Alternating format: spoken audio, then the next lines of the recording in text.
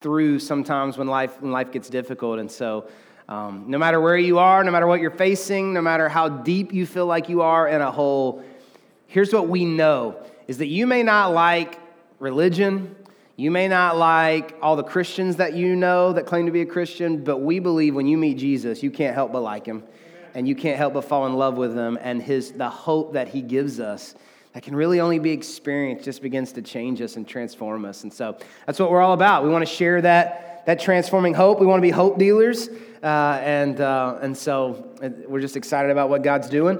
I am really just excited to be wrapping up this series today, The Happiness Myth. We're going to jump into that in just a second. But I just want to say again that I'm just glad you're here. You know, you're family. You're my family. I see you more than I see my family. And matter of fact, I was watching that video just thinking Clark is actually my family because Clark is Andrea's cousin, which makes him my cousin or second cousin or cousin-in-law. I don't know how it works. But then Clark married Allie, who's related to like half the church. So I'm related to half y'all. Y'all are like my family. Somehow, I don't know how it works, but we're related. And so just this Christmas, remember, I'm family. Just drop a little something. Just kidding. Hey, why don't you turn to the person you're sitting beside and just tell them you look like you lost some weight. Go ahead, just tell them you're looking good. You look like you lost some weight. Now turn to the other person that you didn't want to tell that to and tell them too. Tell them that you look like you lost some weight. Even though you were my second choice, you're looking skinny. That's good. I wanted you to smile because there's not going to be that much more to smile about today as we get into this message. How many boxing fans do we have in the room? Any boxing fans? I want to tell you a story, a boxing story. February 10th, 1990. One of the greatest boxers to ever live entered the Tokyo Dome in Tokyo, Japan. His name was Mike Tyson. And if you are over the age of 30, you probably know about Mike Tyson. As maybe the boxer or the Nintendo game Mike Tyson Punch. You know, if you're under the age of 30, you may just know Mike Tyson as like a guy with a tattoo on his face who was in some movies. But he was one of the greatest fighters to ever live. And he entered that night in February 10th, 1990 as the undefeated heavyweight champion.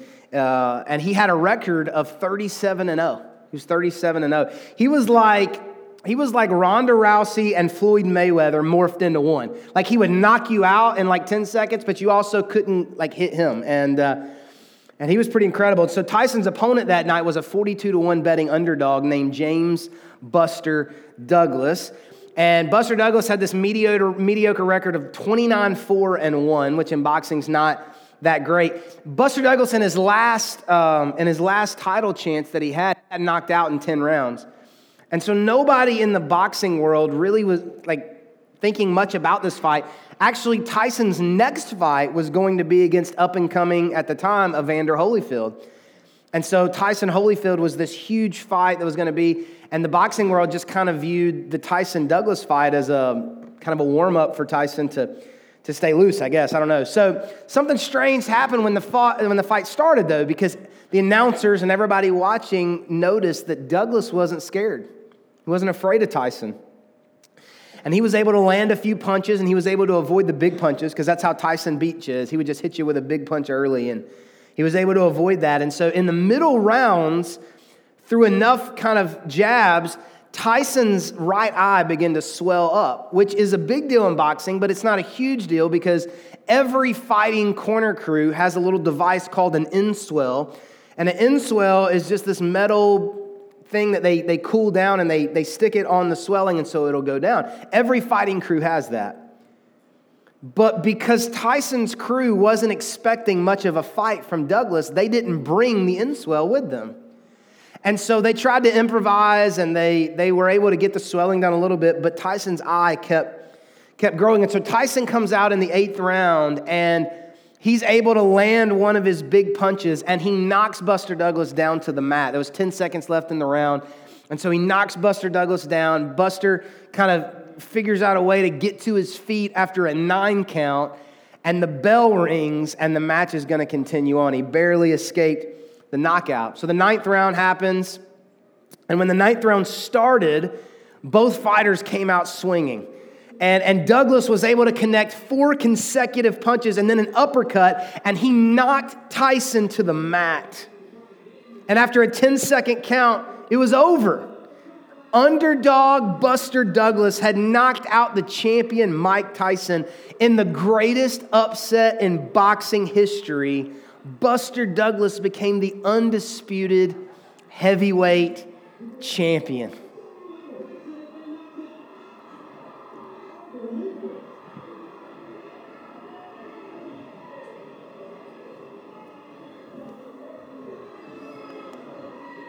This makes Cinderella look like a sad story. But Buster Douglas has been here tonight.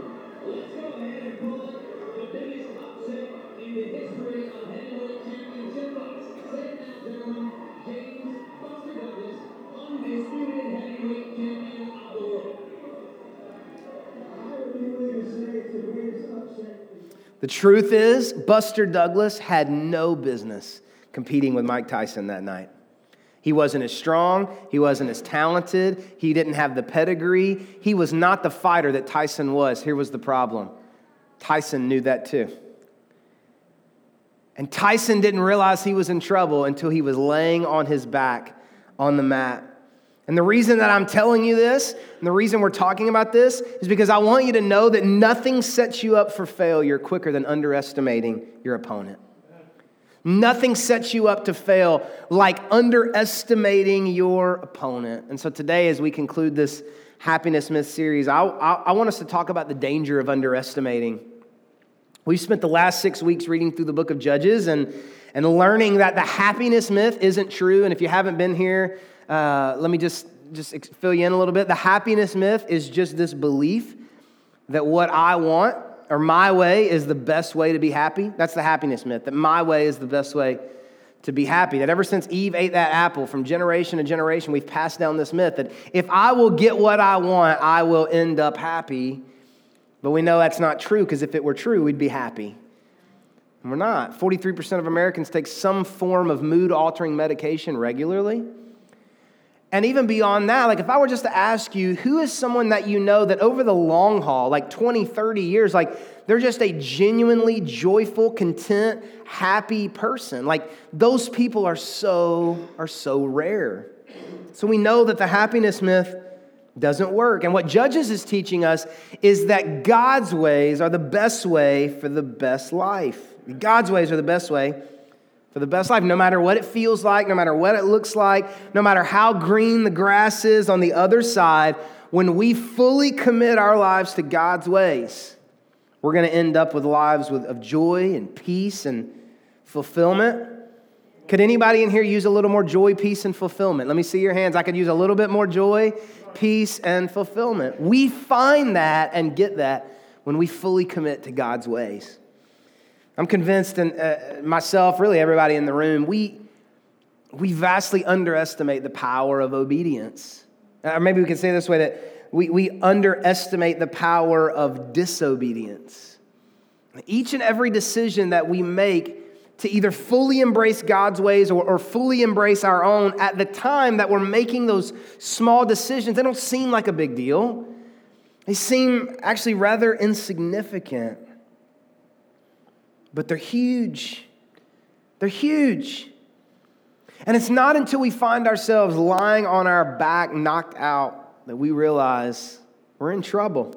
For some of you, that's literal. Like you actually were on your back, knocked out when you realized you were in trouble. For others of us, it's just figurative. Like life has knocked me out, and I didn't realize what was leading up and building up to this moment.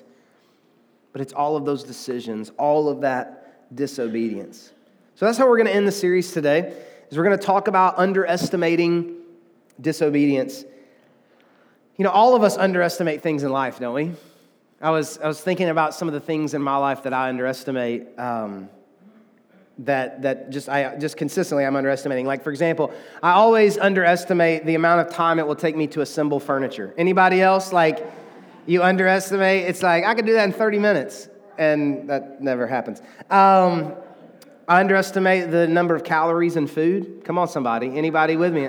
I'm like, that's probably like 200 calories. Oh, that's fine. That's probably only like 4 ounces of meat, or whatever. I always underestimate how long it'll take me to get somewhere, and then I blame it on the trains. If you're not in your 20s, you can relate to this. Andrea and I always underestimate our ability to stay awake at a 10 o'clock movie. Anybody? Like, we think to ourselves, like, we can do the late movie. That's no problem. Got a babysitter. We'll stay out late tonight. It's like 10:30. We're like, we just want to go to sleep. We just want to go to bed.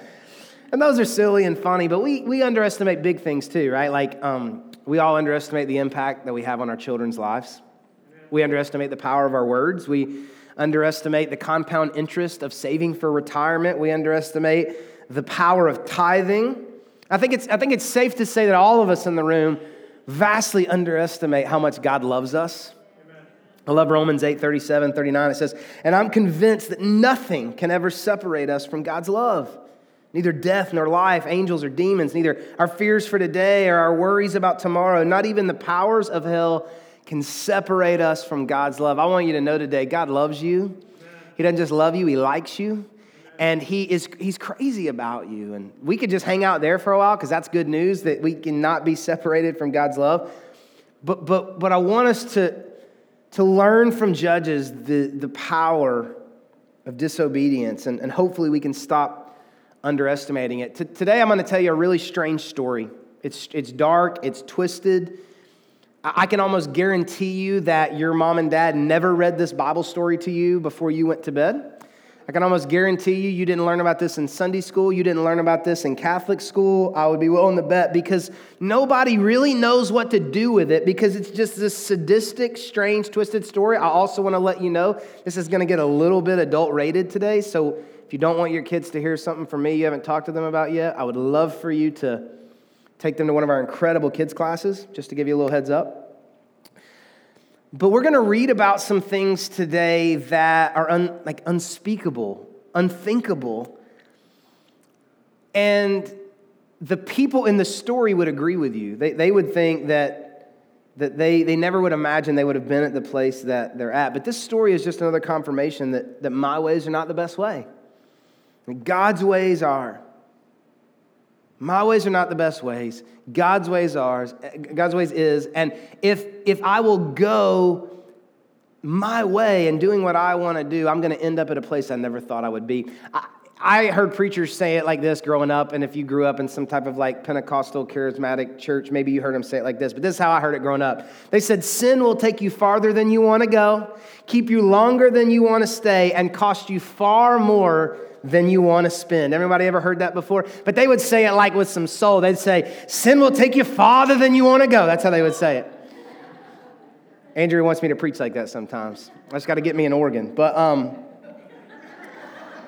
sin will take you farther than you want to go, keep you longer than you want to stay, and cost you far more than you want to spend. It's pretty much exactly like Walmart. Like you stay longer than you want to stay. You spend more than you want to spend. It's like you walk out more miserable than you thought you would. You ever see anybody walking out of Walmart smiling? Ever? No. So for some of y'all classy folk, you're at Target, but it's the same thing. It's the same thing, okay? So sin's going to take us farther than we want to go, keep us longer than we want to stay, cost us more than we want to spend. That's never been more true than Judges chapters 19, 20, and 21. The story's too long for us to read, so I'm going to kind of tell it to you today. And if you want to join up with me, we're going to pick up in Judges 19, verse 21, I believe. 22. So if you want to meet me over there, we'll jump in together. But the story starts with a man from Levi. We don't know his name. It doesn't tell us his name. It just says he's a man from Levi. And one day, this man decides to go down to Bethlehem to get him a concubine, is what the Bible says. A concubine was just like a live-in girlfriend that had a lower status than a wife. It's as like terrible as it sounds. It's as chauvinistic as it sounds. It's as barbaric as it sounds. And so the man from Levi goes down to Bethlehem. He gets a concubine and brings her back. Evidently, things aren't going well because she decides to leave him and to go back to her dad's house in Bethlehem. The man from Levi seems to be okay with that. Who needs you anyway, concubine? And so he's fine until about 3 or 4 months later when he gets really lonely and he decides he wants her back. So he loads up a servant and he loads up a donkey and he goes down to Bethlehem to get his concubine back and to convince her to come back home with her. So he goes down to her house and he meets her father. And her father has great hospitality, invites him in. He stays there, throws a feast. They eat, they drink, they stay up late partying together. And the man from the Levite, he wanted to leave the next morning, but he slept in a little too late because things got a little wild the night before. So when he decides to leave the next day, the dad of the concubine says, hey, it's too late. Don't leave now. You'll never make it. Stay and eat with me again, drink with me again. And so day 2, they do the same thing. And he wakes up too late on day 3. And they do the same thing on day 3. And so finally on day 4, when he wakes up, he says, we have got to go. And so he loads up the concubine, the servant, the donkey, and they decide they're going to head back to his home. But because he stayed up too late the night before and he slept in a little too long, they get a late start on the day and they can't make it all the way home. So they decide to stop halfway in a place called Gibeah.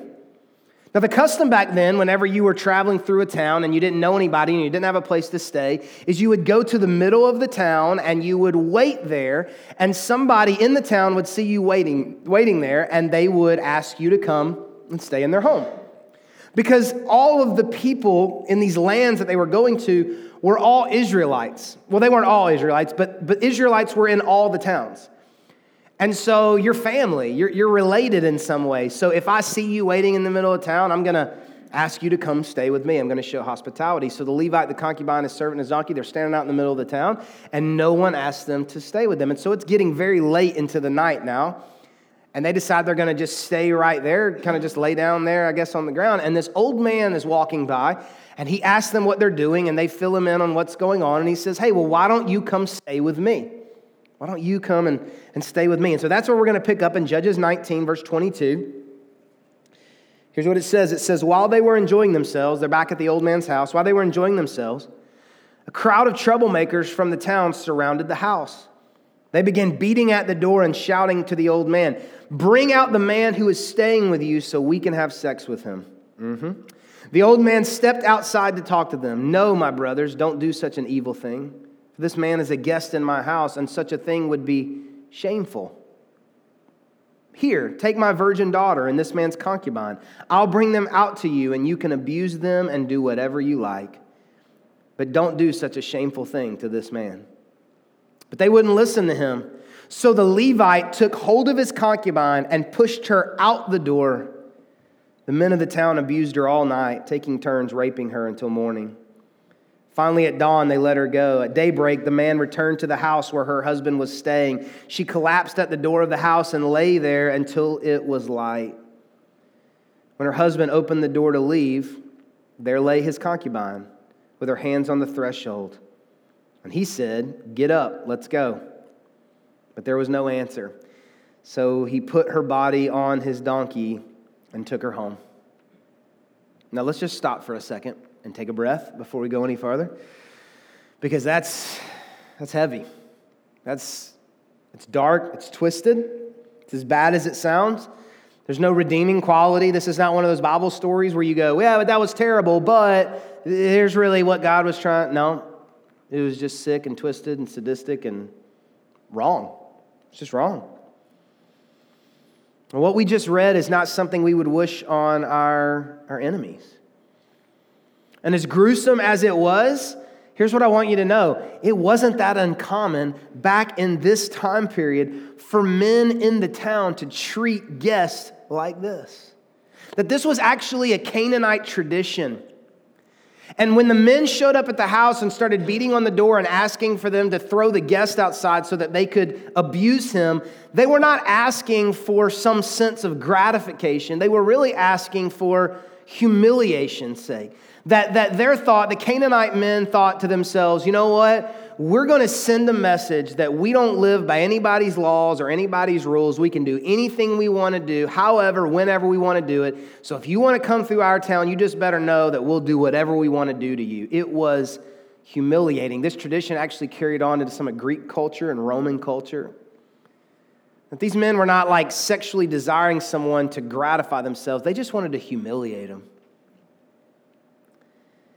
But here's what's interesting, is that these were the same Canaanite, this Canaanite tradition, these were the same Canaanites that were living among God's people 400 years ago in chapter 1. Now, this was 6 weeks ago, and you may not have been here, but some of you have. Maybe you don't remember.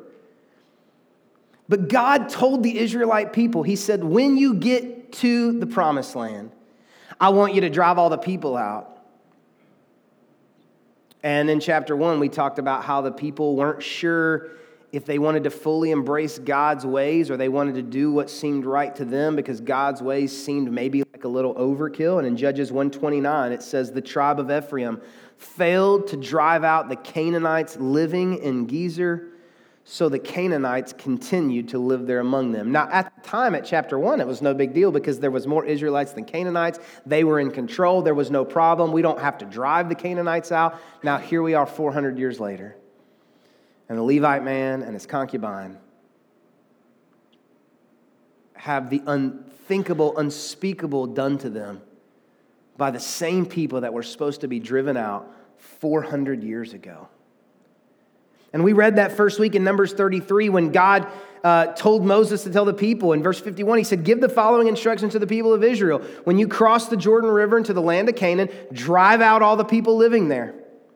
You must destroy their carved images and demolish all their pagan shrines. Take possession of the land and settle in it because I've given it to you to occupy. Verse 55, but if you fail to drive out the people who live in this land, those who remain will be like splinters in your eye and thorns in your side. They will harass you in the land where you live.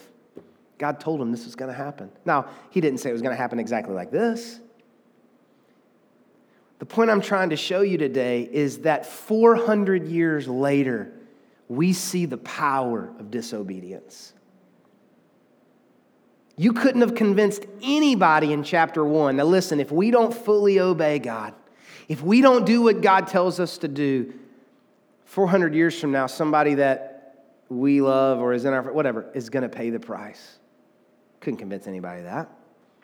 Because it seemed like a small, insignificant thing that they had control over. God's ways seemed like overkill. God's ways seemed very unnecessary. So they did what they thought was the best thing to do, even though it was the opposite of what God told them to do. And we've said each week in this series, and I just want to say to you again, that God doesn't give us standards or instructions to live by because he wants to restrict us, or because he wants to hold us back, or he doesn't want life to be any fun. He gives us his instructions and his ways and his standards for our good.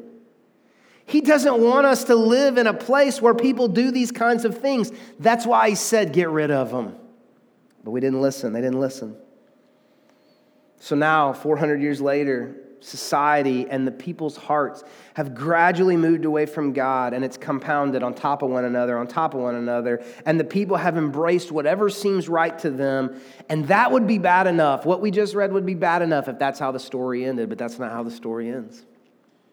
So the Levite takes his concubine and he takes her home, and she dies somewhere on the journey, or she was dead when he picked her up. We don't know, but she's dead. And he gets home and he's furious and he can't believe what's just happened. And he wants justice. He wants to figure out how there could be some justice. And so he sits down and he writes 12 separate letters to the 12 tribes of Israel to let them know what happened. But as he's writing the letter, he thinks to himself, nobody's going to care about a letter.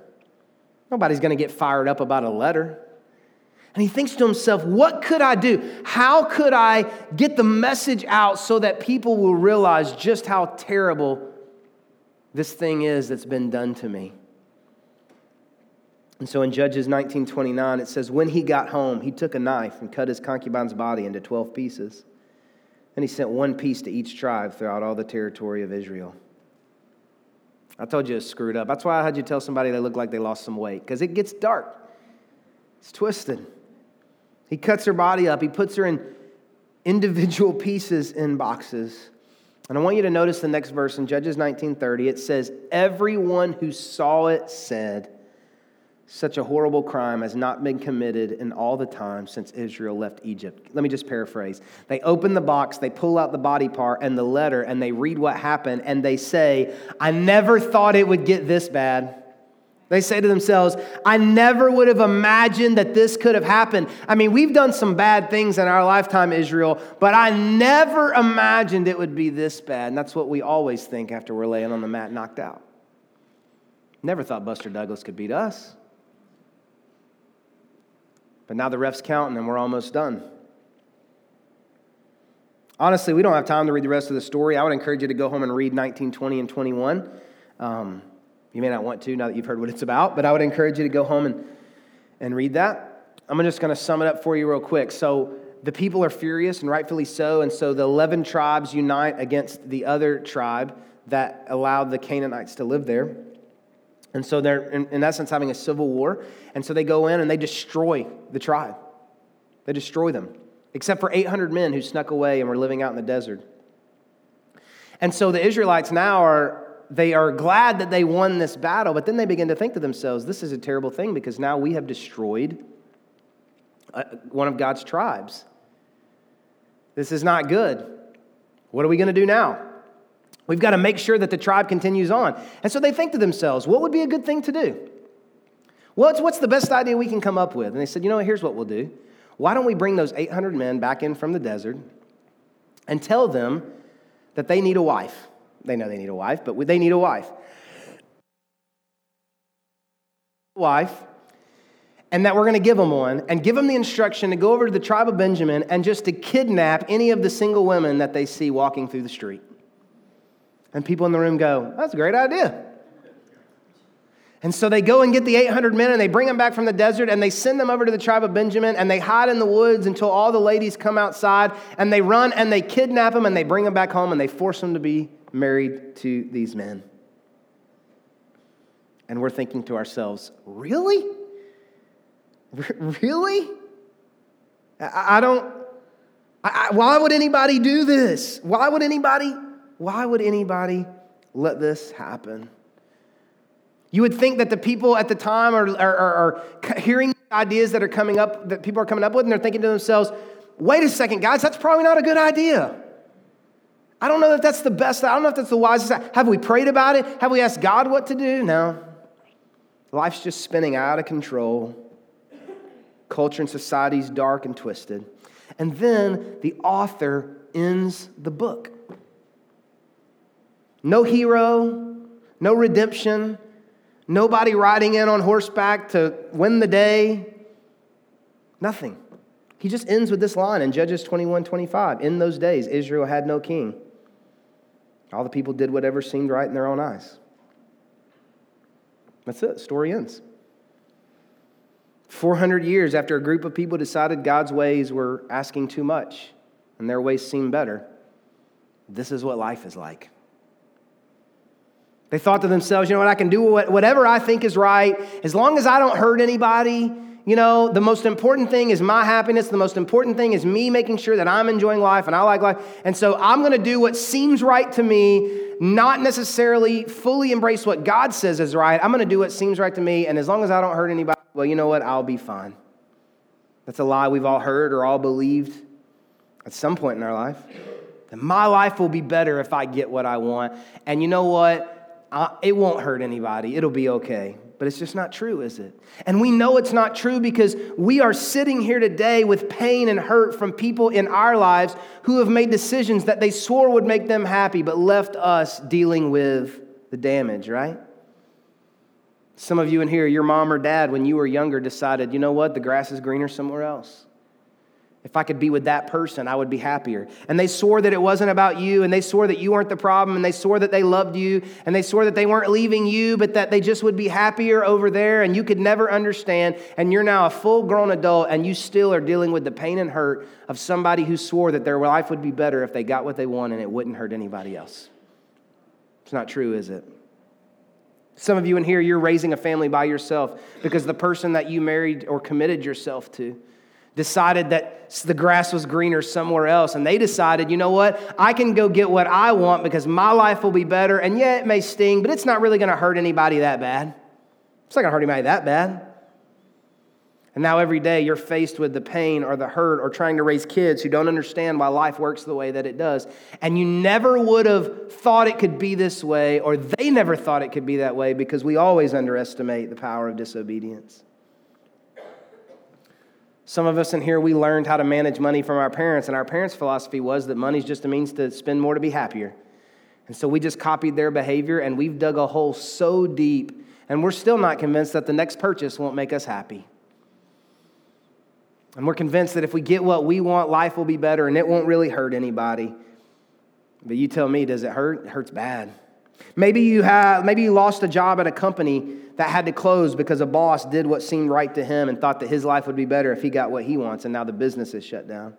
Maybe you are trying to find a job or a place to live, but it's incredibly difficult for you to do so because in your past, there was a time in your life where you thought, you know what, I'll get what I want and do what I want, and you did that, but now it's on your record. And you underestimated. You didn't think that it was that big of a deal. When we decide to use our judgment as the standard for life instead of God's clear instruction and standard, inevitably at some point, please hear me, whether it's 2 months, 2 years, 20 years, or 2 generations later, lots of people's lives get ruined. Lots of people are miserable. And the gods that we committed ourselves to leave us empty and unsatisfied. Please hear me. Only God makes life make sense. Only God makes life make sense. And every time we embrace some other God, every time we fully invest ourselves into some other thing that we think is better than God, we will always find ourselves laying on our back, getting counted for a knockout. Maybe not right away, but you mark it down. 2 years, 2 months, 20 years, 2 generations, at some point, anything other than God leaves us empty, miserable, and longing for something else. Amen.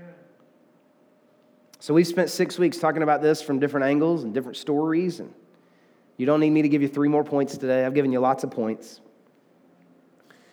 I just want to leave you with this one thought. We've said it over and over again. It's not a new thought. I just want to leave you with this one thought one more time. If you haven't got it by now, I don't know that you're going to get it. I want to leave you with this thought one more time. That God's ways are the best way for the best life. God's ways are the best way for the best life. And God's ways are not meant to inhibit or restrict me. They are meant to bless me and to keep me from a life of constant temptation. It's the best way. And no matter how bad you're like thinking, you know what, God's way seems like the bad way. I really want that way. It never works. And so there are the Bible's filled with thousands of instructions and ways that we can live our life. But I was just thinking through a few of the big ones that we struggle to believe that God gives us his way for our good. I just came up with a couple, all right? Like, for example, God doesn't tell us to only have sex with the person that we're married to because he wants to keep us from experiencing the pleasures of sex. He created it. He wants us to experience that. He gives us his way for sex because he wants to bless us with an intimacy that happens when we have only been with the best person that he has for us. And he gives us his ways for sex because he wants to protect us from the constant temptation that lust and sex play on our hearts after we let them in. That's why he gives us his way for sex. God doesn't want us to take a Sabbath rest because he wants us to fall behind our competitors or not be productive or be lazy. He gives us his way for rest because he wants us to experience the blessing of a life rested, recharged, and not bound by the god of busyness, stress, and worry. That's why he gives us his way. God doesn't want us to forgive the people who have hurt us because he wants us to be taken advantage of or take hurt lightly. He gives us his way for forgiveness because he wants us to experience the blessing of life not bound by bitterness and unforgiveness. God doesn't want us to tithe and give generously because he doesn't want us to have anything nice or enjoy nice things or he doesn't need to go to the lake on the weekend. He doesn't care about that stuff. He gives us his way for money because he wants us to experience the blessing of a life dependent on and provided by his riches. He doesn't want us to live addicted and bound to the constant need for more. He wants to protect us from the god of greed that always leaves us empty. Let me give you one more. God doesn't want you to faithfully, consistently connect to a church family because he wants to keep you from, enjoying Sunday.